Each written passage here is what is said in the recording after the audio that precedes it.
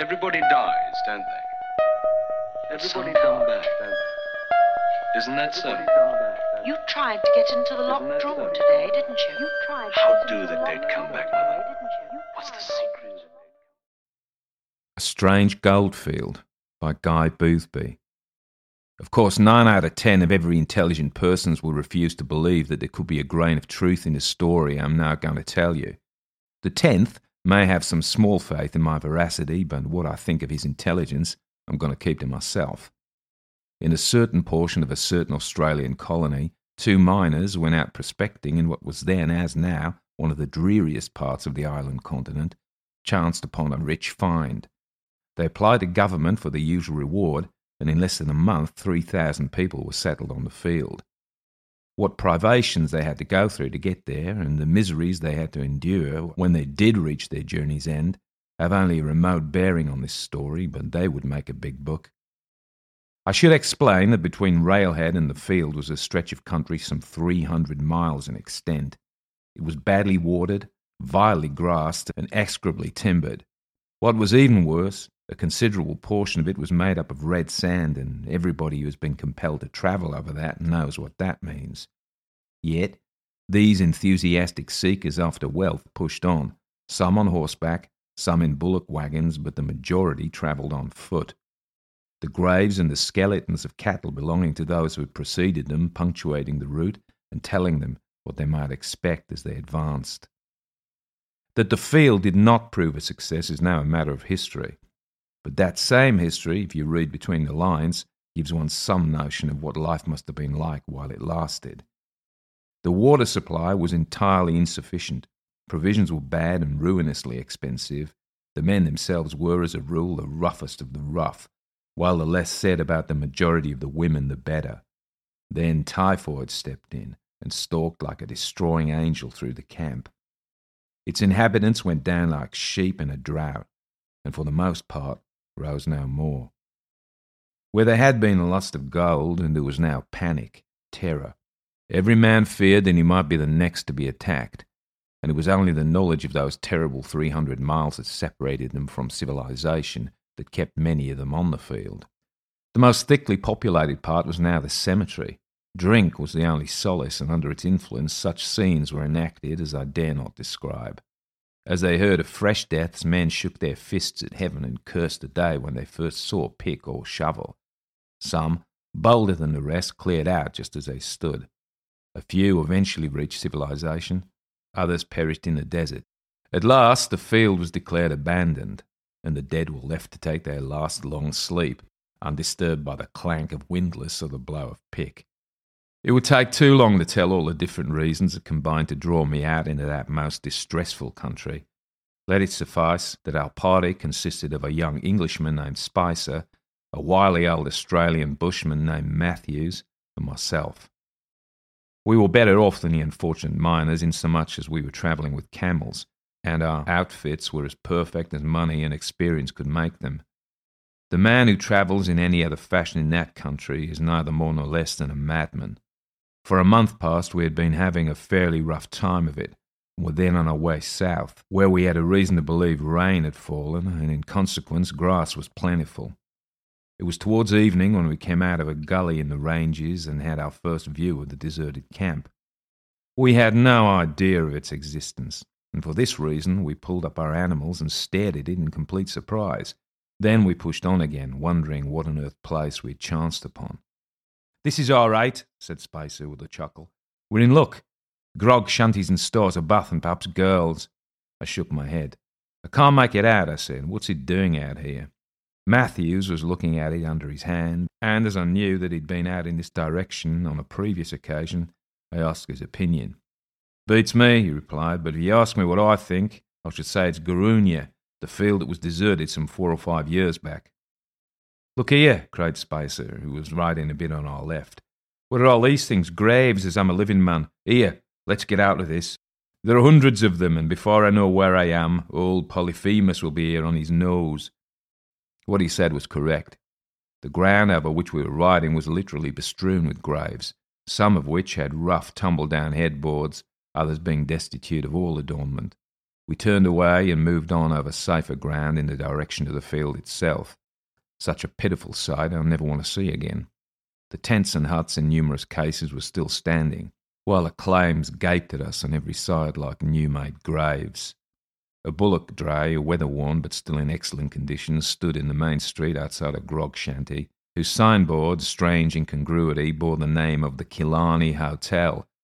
Nothing would suit Spicer but that he must dismount and go in and explore. He was not long away when he returned. It was with a face as white as a sheet of paper.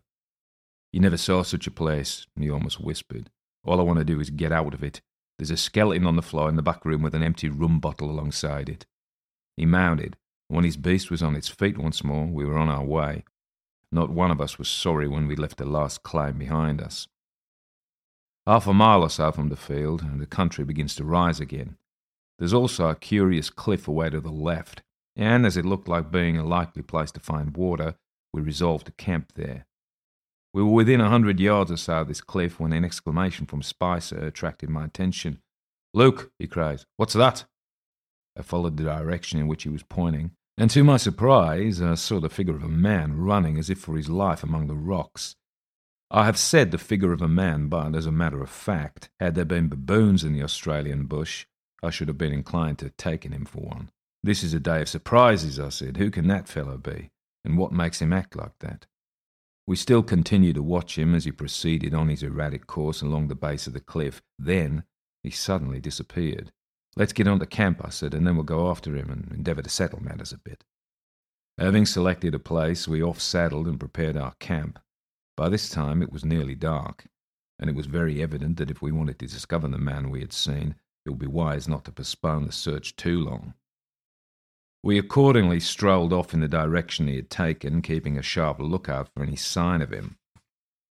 Our search, however, was not successful. The fellow had disappeared without leaving a trace of his whereabouts behind him, and yet we were all certain that we had seen him.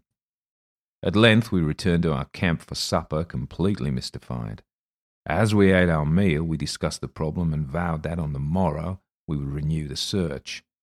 Then the full moon rose over the cliff, and the plain immediately became well nigh as bright as day. I had lit my pipe and was stretching myself out upon my blankets when something induced me to look across at a big rock, some 6 paces from the fire. Peering around it and evidently taking an absorbing interest in our doings was the most extraordinary figure I've ever beheld. Shouting something to my companions, I sprang to my feet and dashed across at him. He saw me and fled. Old as he apparently was, he could run like a jackrabbit, and though I have the reputation of being fairly quick on my feet, I found that I had all my work cut out to catch him. Indeed, I'm rather doubtful as to whether I should have done so at all had he not tripped and measured his length on the ground. Before he could get up, I was on him. "I've got you lost, my friend," I said. "Now, you just come along back to the camp and let's have a look at you." In reply, he snarled like a dog, and I believe he would have bitten me had I not held him off. My word, he was a creature more animal than man, and the reek of him was worse than any of our camels. From what I could tell, he must be about 60 years of age, well below the middle height, had white eyebrows, white hair, and a white beard. He was dressed partly in rags and partly in skins, and went barefooted like an aborigine. While I was overhauling him, the others came up, whereupon we escorted him back to the camp. "What wouldn't Barnum give for him?" said Spicer. "You're a beauty, my friend, and no mistake. What's your name?" The fellow only grunted in reply. Then, seeing the pipes in our mouths, a curious change came over him, and he muttered something that resembled, "Gimme." "Wants a smoke," interrupted Matthews. "Poor beggar's been without for a long time, I reckon. Well, I've got an old pipe so he can have a draw." He procured one from his pack saddle, filled it up, and handed it to the man, who snatched it greedily and began to puff away at it. "How long have you been out here?" I asked, when he had squatted himself down alongside the fire. "Dunno," he answered, this time plainly enough. "Can't you get back?" continued Matthews, who knew the nature of the country on the other side. "Don't want to," was the other's laconic reply. "Stay here." I heard Spicer mutter, "Mad, mud as a March hare." We then tried to get out of him where he hailed from, but he had either forgotten or did not understand. Next we inquired how he managed to live. To this he answered readily enough, "Carnies." Now, the carny is a lizard of the iguana type, and eaten raw would be by no means an appetizing dish. Then came the question that gives me reason for telling the story. It was Spicer who put it. "You must have had a lonely time of it out here," said the latter. "How do you manage for company?" "There's a field," he said. "It's as sociable a field as any you'd find."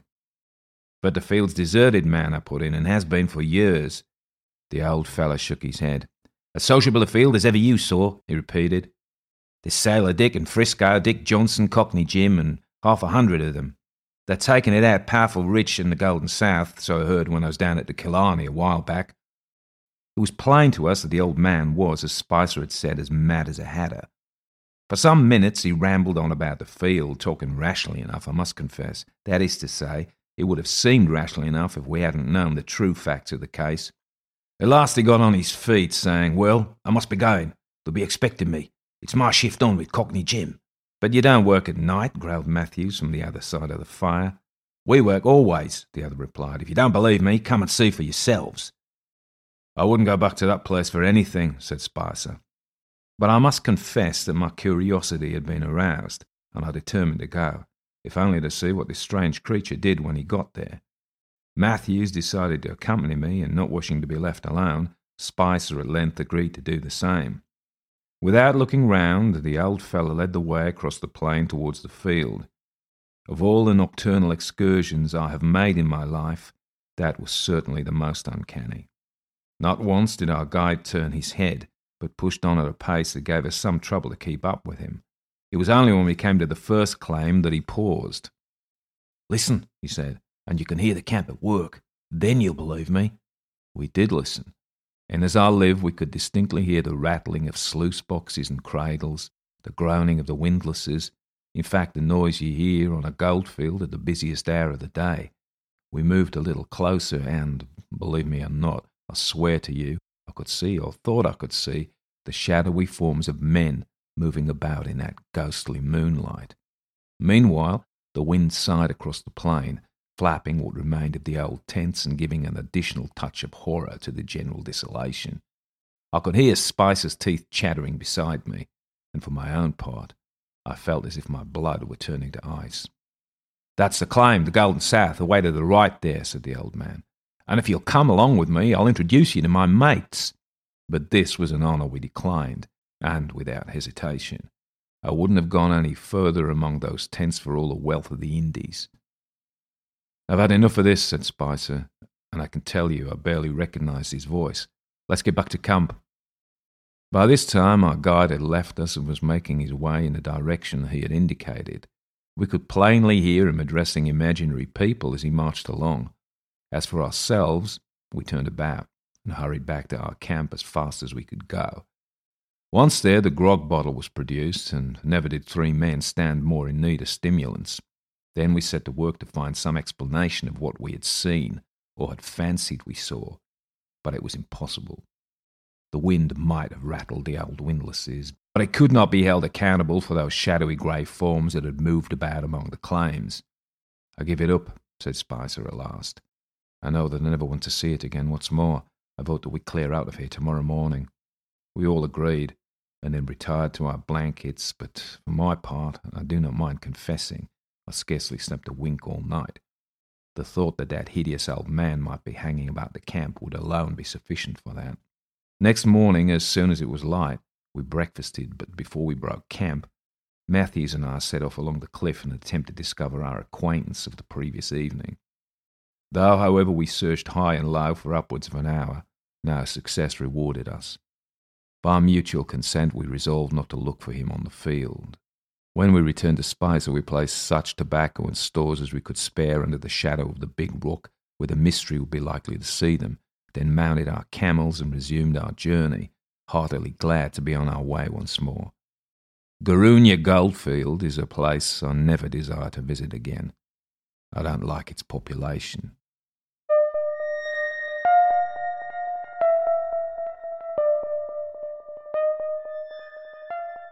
Everybody dies, don't they? Guy Boothby was born in Adelaide, Australia in 1867 and died in Bournemouth, England in 1905, aged only 38.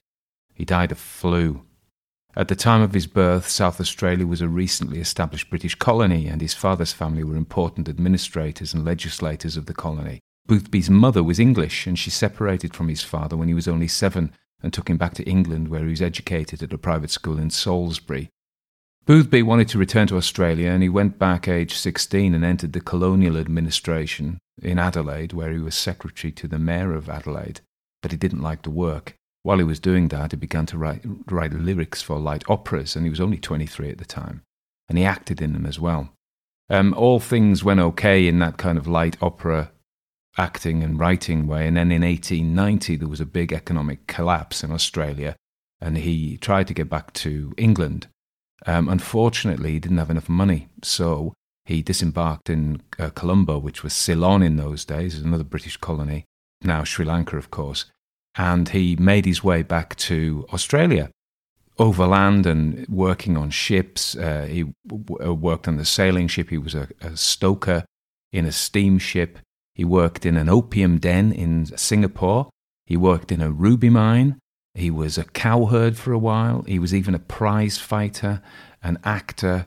He did a lot of other things. And his final thing before actually going back to Adelaide was to be a pearl diver in Queensland, in North Australia. Eventually, he went back to Australia, worked there for a bit, and eventually went back to England. So he was back and forward between the two places, his mother's country. And he wrote a pretty successful travel memoir of his fairly spectacular adventures across the world. And he settled back in England and wrote a lot of stories, novels, writing 6 novels a year at one point, very prolific, until he died. And he was quite successful in his time. And it strikes me that A Strange Goldfield is a short story. I wanted to include an Australian story, as I said, because we've been round the world a bit. Also, I wanted the opportunity to practice my Australian accent, so I hope it wasn't too jarring for anybody really, but particularly the Antipodeans amongst us who have some expertise in spotting a real accent from a fake one. I've worked with Australians, and New Zealanders, so maybe I picked something up there. It strikes me that this is technically a ghost story, and I'm obsessed with the moral content of ghost stories, and I would say that it's almost a biblical thing here. We have these people who are the roughest of the rough, and the women are even rougher than the men, and they go to this place and they put up with terrible deprivations and hardships in the name of greed, and as a punishment almost for their greed, and it's described as a destroying angel. Typhoid comes, and even worse than that, after death they are not released from their punishment and are forced to work the goldfield.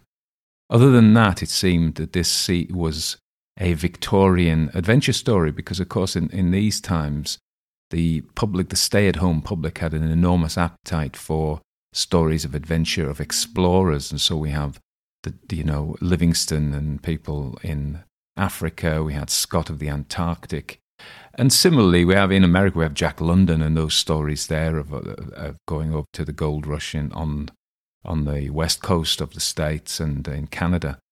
So it strikes me it's one of those things, and particularly I was thinking of She by Rider Haggard, where people, these brave European explorers, European in origin anyway, they penetrate these remote and distant and hard to get to places, and they find all sorts of riches and secrets because that is the reward for facing the unknown. The unknown provides chaos and reward. So again, I think the real virtue of the story was the picture it gives of Gold Rush Australia, which is different from Gold Rush America in that, certainly in this bit, I guess in California there are deserts as well, but in North California not so much, but and certainly not in Canada.